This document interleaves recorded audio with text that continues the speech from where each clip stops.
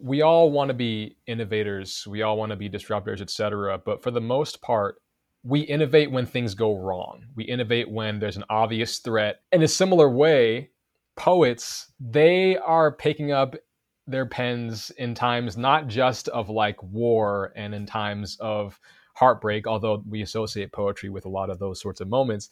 They're picking up their pens every day and just saying, what is some weird, bizarre, esoteric shit I can do with language today that nobody may understand, but that no one has done before?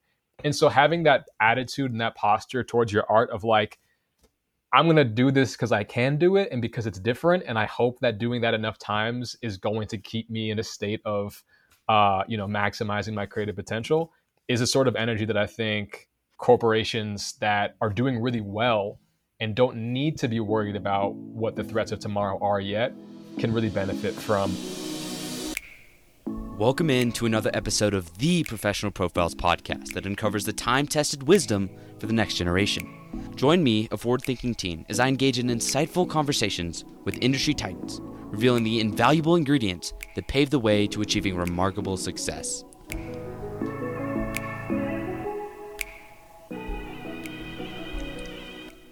Today, I'm so lucky to introduce Mr. Tucker Bryant on the Profiles podcast. Fresh out of Stanford, Tuck went to work at Google and then transitioned into speaking full-time. He has shared stages with names such as Mark Cuban and Bill Belichick and has captivated audiences with his brilliant speeches.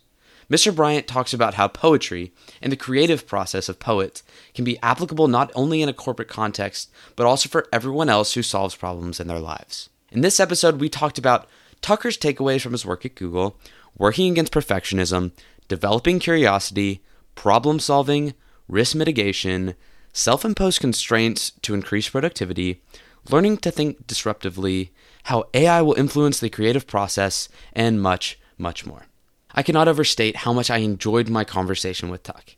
He is an incredible person with an incredible message, and I really hope that you go support his work. Here's the interview. All right. So thank you so much for joining me. I really appreciate your time, and I'm really looking forward to talking with you. It's awesome to be here, man. Thanks for the invitation. I think it's going to be a great conversation. Of course. Me too. I'm looking forward to it. So I would first love to hear about what your career path looked like to this point in time that you are now. So what do you do currently? And how did you get there?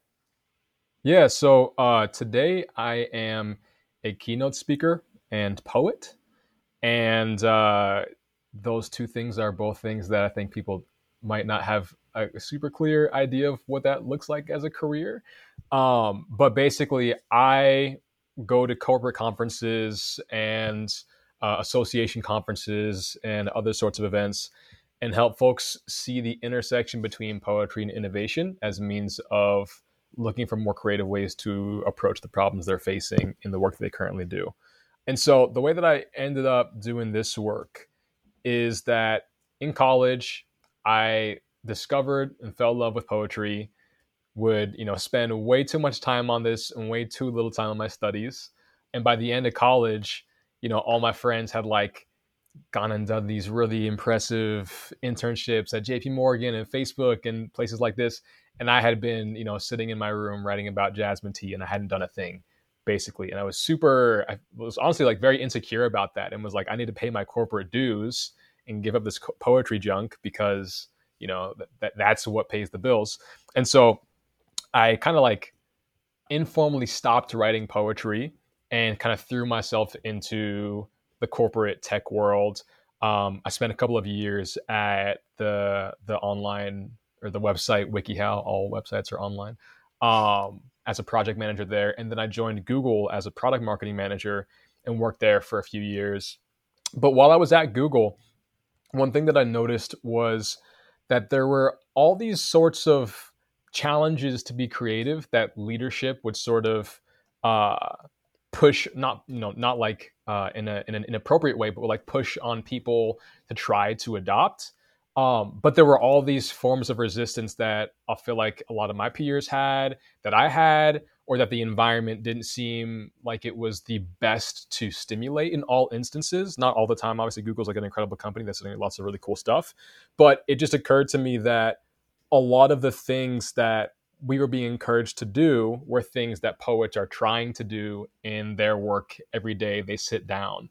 and pick up their pen and try to write a new poem. And so I thought there might be some tools that poets use to do that work in their day to day life that people in a corporate context might be able to benefit from, and get something out of from a different perspective. And so I kind of found a way to bring those two worlds together, and the rest is history.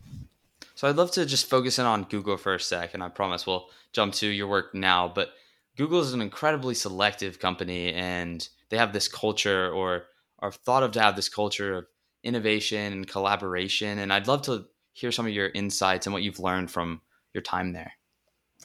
Yeah, funnily enough, I mean, I think the biggest thing that I learned at Google, well, I mean, there were a lot of things I learned at Google. It's a place of incredibly smart people doing really cool stuff. But I think like one of the things I picked up was the importance of being able to be kind of scrappy and imperfectionist and a little bit egoless, because there are just so many things going on no matter what kind of work you're doing, and they're happening really fast.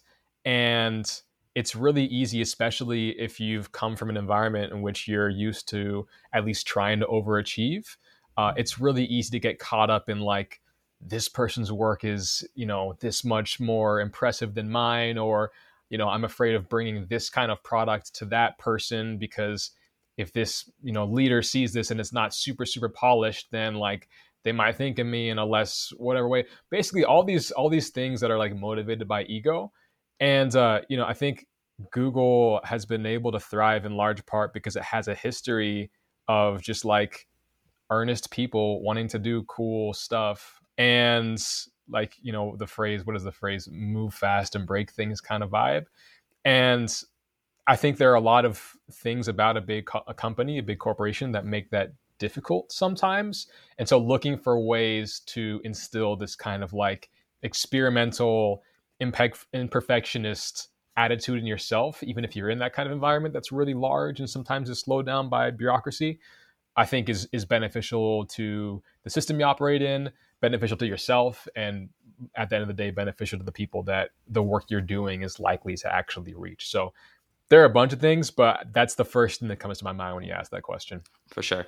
And Google has this reputation also of being an incredibly selective company. So they hire really selectively. And I want to ask you, what do you think separated you from your fellow candidates? Like, what made you a good fit for Google initially? Yeah, I have to make the disclaimer up front that I think like a lot of the people that don't get a job at Google are still overqualified. I think there are more people that are able to get into a Google or a Facebook than they have space for at any given time, for the most part. And so I know you kind of prefaced this, but I don't know that I am actually more qualified than a lot of other people who might not have gotten the role that I did. But the way that Google interviews is they have determined that there are these four factors that predict success in a career at Google. They're your general cognitive ability, your Googliness, which is kind of like, do you collaborate well? Do you work with team? Do you do the right thing? Is the way they're kind of thinking of that. Your role-related knowledge. So if you're applying for a marketing job, like I was, like, do you have experience there, or have you at least done some reading that might inform that? And what are your leadership skills and leadership experiences? How would you deal with different forms of conflict that might come up? And so, I did my best to kind of showcase that I had at least some exposure to all those things, except for the general cognitive ability piece.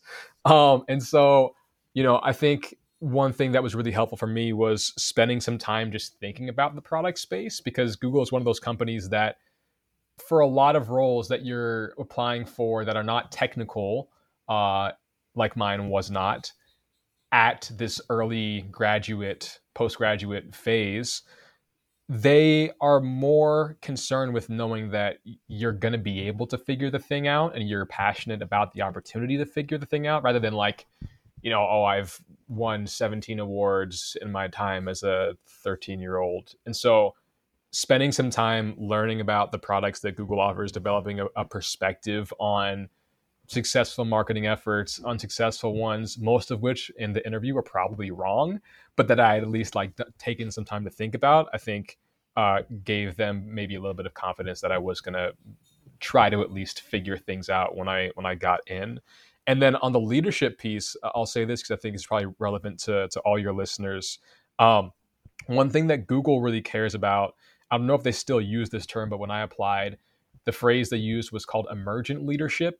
And the way they describe this is it's leadership that transcends job title. And the reason that they cared about this in marketing is that a lot of the time, a product marketer at Google is going to be kind of like the glue of a campaign that involves a bunch of people from different job titles, engineers, UX, policy, PR, etc., many of whom are going to be more senior than you, and none of whom have the explicit role of being the leader. So they want to be able to see how folks can navigate being leaders without having that being a job title, if that makes sense. And so, yeah, I think being able to describe or show instances in which there might not have been a specific title that somebody had to kind of like uh, imply that they were the explicit leader and still being able to emerge as a leader in those situations is something that not only Google cares about, but a lot of companies that are going to be, putting junior people in the same space as people with more experience is an important thing to be able to showcase. For sure. And now I want to transition from your work at Google to now your work with speaking. So, what caused you to make this shift and what motivated you to do so? Yeah, it was a couple of things. It's funny, the poetry thing I had gotten rid of when I left college, and then I think like somebody happened to discover a video or something while I was at Google and was kind of like, "Oh, hey, this is cool. I love you should share it with the team." And so, I put together this little presentation that kind of talked about poetry and talked about how I saw it being maybe relevant to the work that we were doing as marketers. And that was my first time thinking, oh, wait a second. I think there are actually some similarities between the goals that a poet has and the goals that somebody in a corporate setting has. And specifically, the reason I think Google was like the right environment for me to start to tease out some of these connections is that um, we all want to be innovators, we all want to be disruptors, et cetera. But for the most part, we innovate when things go wrong. We innovate when there's an obvious threat. Generative AI has just started to threaten, our ability to be successful as writers, or a pandemic happened and we got to figure out how to get our teams to meet without being able to meet in person. And that's all well and good, but during the other 95% of the time when it feels like we're chilling and we've got everything under control, then people's energy for disruption suddenly is a little bit more, yeah, we'll think about it. This is great to think about. And that is kind of the space, in my opinion, that Google has operated in for a lot of the last not couple of decades, last decade maybe, that it's been so successful. And that's to no fault of anybody. That's just like a reality of human nature. But in a similar way, poets, they are picking up their pens in times not just of like war and in times of heartbreak, although we associate poetry with a lot of those sorts of moments. They're picking up their pens every day and just saying, what is some weird, bizarre, esoteric shit I can do with language today that nobody may understand, but that no one has done before? And so having that attitude and that posture towards your art of like, I'm going to do this because I can do it and because it's different. And I hope that doing that enough times is going to keep me in a state of, maximizing my creative potential, is a sort of energy that I think corporations that are doing really well and don't need to be worried about what the threats of tomorrow are yet can really benefit from. And so, yeah, that was kind of the first moment of seeing like there might be something here. And after exploring that within Google for, I guess, around probably 8 to 10 months, I took the leap in August of 21 and went full time into speaking around that time. Very cool. So now I'd love to hear about how you help business leaders discover how they can unlock doors to change using the POES keys. So could you speak to that point and what you talk about with your presentations? 100%. Yeah. So this is a little bit related to what we were talking about previously, but so if we know that every business wants to be adept at innovating, but they don't always feel tapped into their team's ability to drive innovation. But this is what poets are trying to do every day. There might be these specific behaviors that we can leverage in a corporate setting to do the same thing. And so what I kind of took some time to explore and ultimately identified is that there are five main behaviors that I think a poet is generally trying to instill in their practice, even if they're not actively aware of it, in order to keep their craft in evolution. And so those tools, those keys, are curiosity, figurative thinking, imperfectionism, musicality, and expression.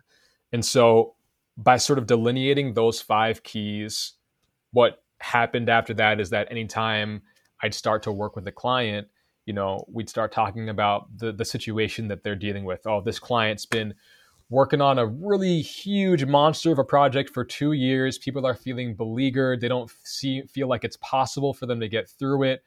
In that kind of situation, what are some things that a poet might experience if they were dealing with a similar challenge, right? If they're trying to deal with the unlikelihood of an imaginative metaphor being able to be written, how would they approach that challenge? And so by understanding what the challenges are that these clients are going through and thinking about an analogous situation in the experience of a poet, there are these new ways we can try to get folks to perceive the challenges that they deal with on a daily basis or weekly, monthly, yearly, whatever, and hopefully leave with some takeaways that'll get them moving with some new perspective and new direction. All right. So could we dive into what you mean by curiosity, the first step in or first key?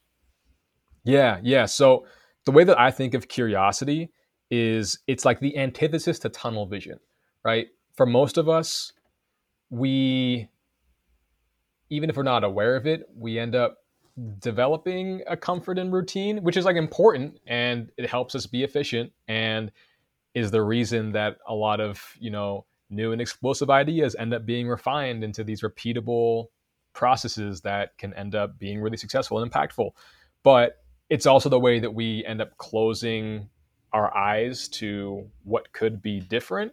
And so a poet, their work in my mind kind of begins the moment they choose to actively break from routine and ask questions or state observations about their environment, because then the world that seemed predictable yesterday becomes malleable. They can start to enjoy or appreciate something about the tree that's outside there. I don't know what kind of tree I'm looking at that's outside my window, but like this kind of tree, if I'm just walking from my house to the grocery store without stopping and looking, I'm not going to realize that there's like a dozen poems in that thing. And so as far as curiosity is a tool that can be applied in a corporate context, the way that I think of it is like, what areas of your work or in what areas of your work are you spending more time maintaining things that you created in the past than writing new things? And what are the questions we can ask about what could be different that might be able to lead us in a new direction? Okay. Next, was it figurative thinking? Was that too? Yeah. Yeah. All right. Figurative thinking is it's the question of how we deal with what feel like impossible challenges. The way that I think of this is like poets craft metaphors that on paper feel ridiculous if you were to think of them literally, right? Like when Shakespeare compares his lover's face to a summer's day, it's not because his lover's face is red and full of bugs probably, um, but we suspend disbelief to create this new connection in our head and have a new way of seeing this thing, this lover's face or whatever the thing that is the sort of the target of the metaphor.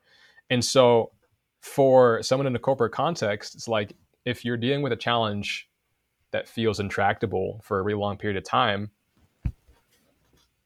how do we get past that feeling of absurdity or that feeling of impossibility? And so there are a bunch of exercises we can do to start to like probe new thinking on these things, and think kind of figuratively about them. Like instead of trying to ask yourself how to solve the problem that you're, banging your head on the desk against to try to solve, why not instead ask yourself how you can make that problem worse? list 20 things that could happen to make the problem worse. And of course, none of those things we would actually want to do.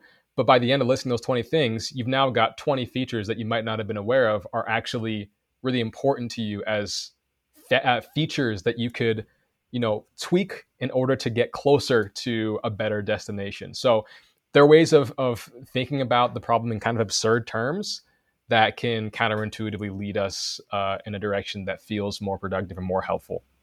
All right. Could you jump into number three? I didn't get what Yeah, you said, it's but cool. They're all made up words, so like it's definitely not your fault if they're hard to catch. So number three, that's imperfectionism, and imperfectionism, as the name, I'm sure you're probably into it.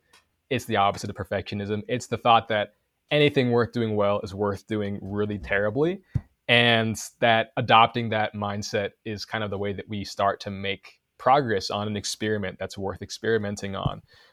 The problem with imperfectionism, though, is that like people often, when it comes time to take the first step towards a thing, because curiosity and figurative thinking, they're like the ideas phase, right? Imperfectionism is the first moment at which we start to actually do something. But it can feel really overwhelming to see before you this huge ambiguous challenge, like how do I increase trust on my team? Like that's a big thing. And the thought of dealing with a challenge that big all at once can be so overwhelming for a lot of folks as to stop them from doing anything at all. And so the question becomes, how can we leverage things like constraints to make these overwhelming elements of these big challenges feel more manageable so that we can just get ourselves to move forward without having to worry about whether what we're trying is perfect, knowing that any progress is better than no progress. So a good example of this in poetry, there's this on the topic of constraints, there's this style of poetry called erasure poetry, in which the poet doesn't actually write any words of their own. They take an existing text and they create a new poem by just removing words from that text. And so what happens is they end up creating this new thing. It doesn't feel like this thing that, they have to feel super personal about or feel like it has to be perfect, because there are these constraints that are imposed on them that might guide their decision making in a new direction. But all of a sudden, it's like you've got this idea or this thing that you've created that is much better than having nothing. And so, what I often ask clients on the topic of imperfectionism is like, if you had to remove what you perceive as an essential component of a product you offer, a service you offer, a process that your team relies on, what would that thing become?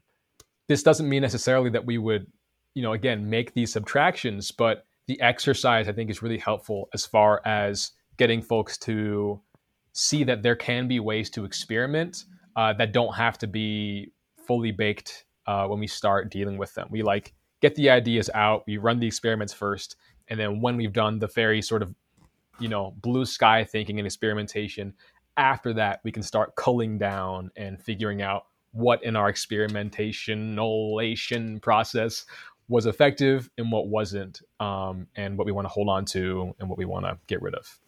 okay. And I think this idea of imperfectionism is really important. And I, as a self-proclaimed perfectionist, I feel like this is something I battle with a lot. And I'd love if you could to just talk about that in the context of maybe not just businesses, but everyday people. Could you speak to perfectionism and imperfectionism? Yeah, totally. I'm gonna I like, because I talked so around this, so humor me here.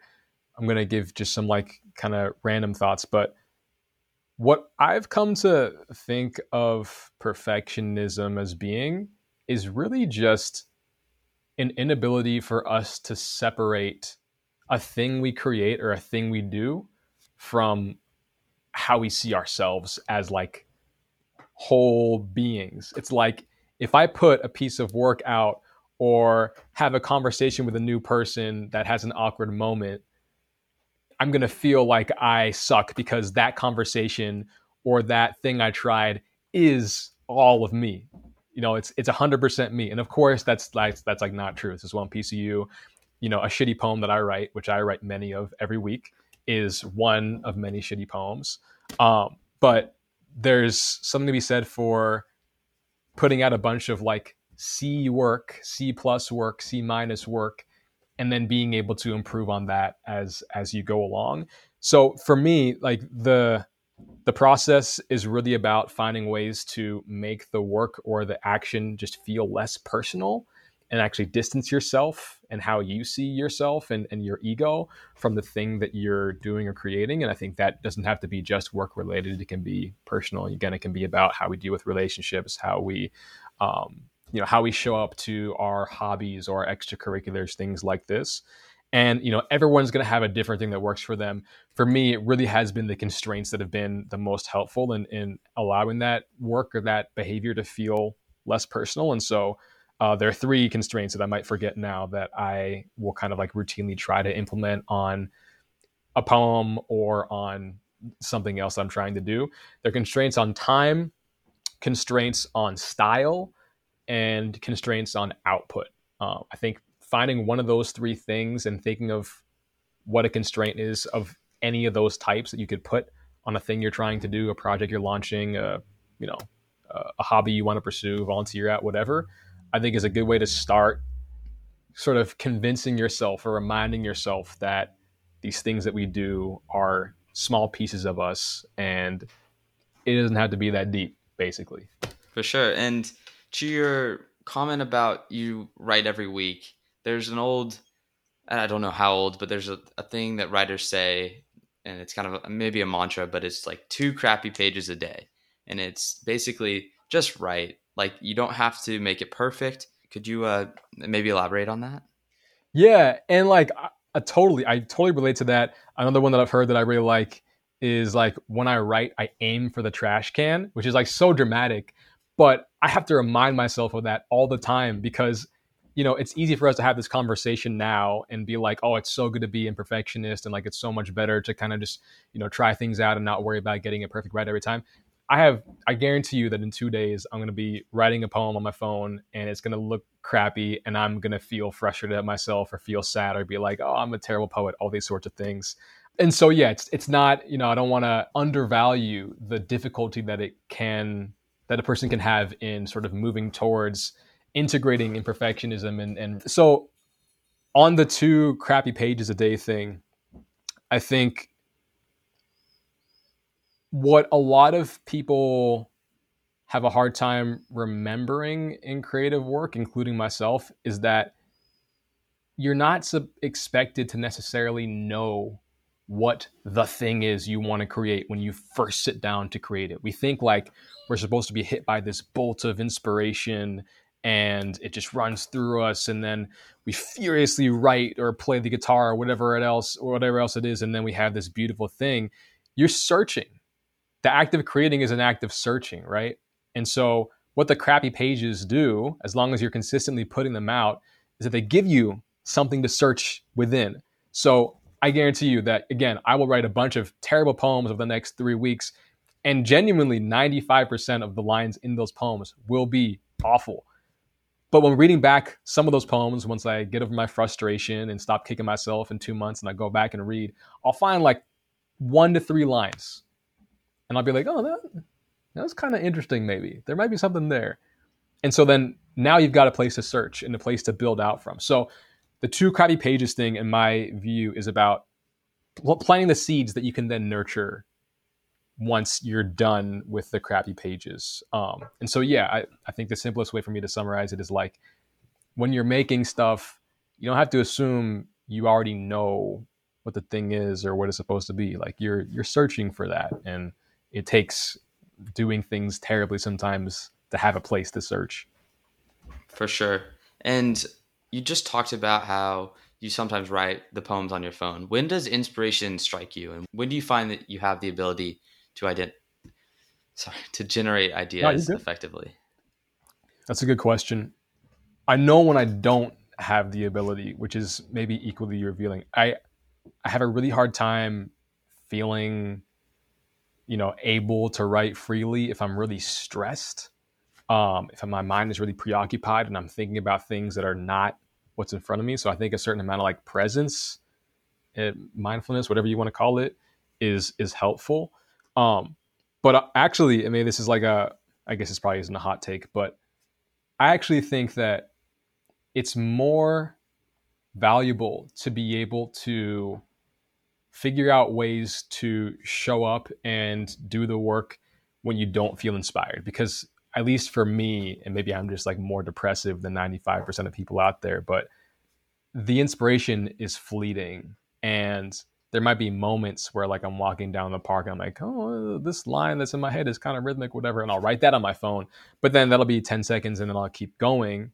And so I think being able to show up for yourself in those other moments when you don't feel, the energy running through you is super, super valuable, because even if it doesn't feel as romantic or clearly aligned in those moments, being able to show up for yourself at those times is often what leads to us being able to just create a body of work in the course of 5, 10, 20 years, which is arrogant of me to say because I've only been writing poetry for 10 years. So, take that with a grain of salt. But I know that if I only wrote when I was inspired, I would have like 3 poems today. So, Well, I yeah, appreciate you that's kind of touching on my that take. because I think that is super important and a really big idea that more people need to hear for sure. Um, to move on though, number 4 on your keys, what would that be? I have number 5, but I didn't quite catch number 4. No, you're good. Again, these are all made up terms, so that's on me if you can't remember them. It's musicality. Okay. And so the way that I frame musicality is it's kind of like the leadership and empathy type key in this sort of disruptive thinking framework. Think of it like this. So we've all had that experience in high school of reading a poem that is so abstract that you get to the end of it and you're just like, what on earth was that? I don't want to touch this thing again. Ozymandias, whatever it was. And so when a poet is leading their audience through language in a really new and unfamiliar way, one thing they can do, this is not the only thing they can do, and it's not necessarily the thing they have to do, but one thing they can do is use elements of music, rhythm, rhyme, repetition that the reader can kind of hold on to as they're going through this material that feels unfamiliar, because having that sense of familiarity or that sense of comfort can let them know by the end of the thing that, like, okay, there's something in here that I kind of get, and maybe I can at least hang my head on, or hang my head on understanding how that made me feel and build out from there to try to develop a relationship to this poem.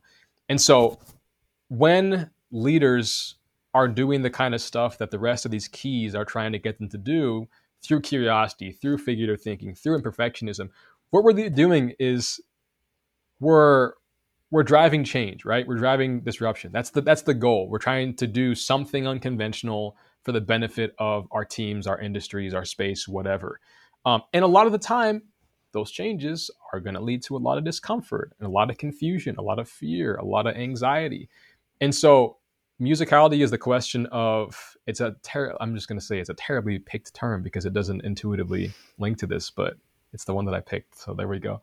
Um, Musicality is the question of how does the leader hold the person they're leading or the team they're leading's hands with compassion, with understanding? How do they sort of reach across the aisle to understand what the experience is of the folks that are on the other side of this change, to kind of give them the confidence that they can make it through this unusual period of evolution? Um, yeah, so musicality is very rooted in kind of empathy, less so than in kind of like the other sort of creativity tools that we're talking about in some of this. But I think it's equally important because the most meaningful changes aren't going to be the ones that happen in a vacuum, and we got to have folks along with us if we want to be able to do all that we can. Okay.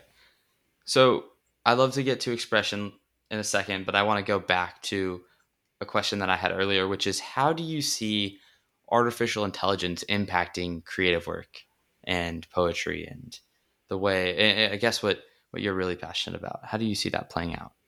Yeah, it's a really good question. There are two things that I think about on this, and like I will not claim to be anywhere near an expert on some of this. Very, very, very far from it. So take my perspective with a grain of salt. But they're kind of two things. I'll say it like this: I am kind of terrified about the very broad scale potential of some of these changes when we look 30 to 50 years out. But it's a very like ambiguous fear. Like, yeah, it's not like it's tied in a particular outcome. The unknown is kind of frightening. But there are two things that I am really excited about, that relate to creativity in the era of AI. The first is that there's just going to be a lot more shit that people are going to be inspired by, because there's going to be so much more stuff that's made. And I think that that is only a good thing. If there's more material for folks to find, uh, there's a greater chance of them hitting on something that does strike their heart. And I'm sure there's going to be a lot of crap that's going to be, sort of cookie cutter stuff that can get made in a couple of seconds. And so, we disregard all that. But I think it's only a good thing that there are going to be, I'm going to read AI generated poetry that's going to be using language in ways that I have never seen done before. And that's going to aid me in my searching for a voice. And I think the same is going to go for musicians and folks of all different kinds of art and who are involved in creativity. But then the other thing, if we look less on the what AI can produce side and more in the what AI can collaborate with us on side, I'm really excited to have like this new thought partner when it comes to brainstorming ideas. I think there's going to be this shift from art being owned by people who are craftspeople who are really good at a technical skill that is involved in their art. The doors are going to be open to people who are good at asking questions and who have a very specific vision that they can articulate through language, not languages in poetry, but language they articulate to an LLM or whatever else it is. Those folks who might not be the craftspeople are now going to be able to create as well. And even for the craftspeople, they're going to have an easier time creating by engaging with these questions that they ask about the way they see the world. And so, there's already a great example of this because I know that was kind of up in the air. Google recently launched this set of tools called TextFX. That's it's geared towards, I think you say, rappers, writers, wordsmiths, and it's basically 9 tools that do a bunch of different things with language. There's like an alliteration tool. There's a tool that develops sensory details about a certain scene.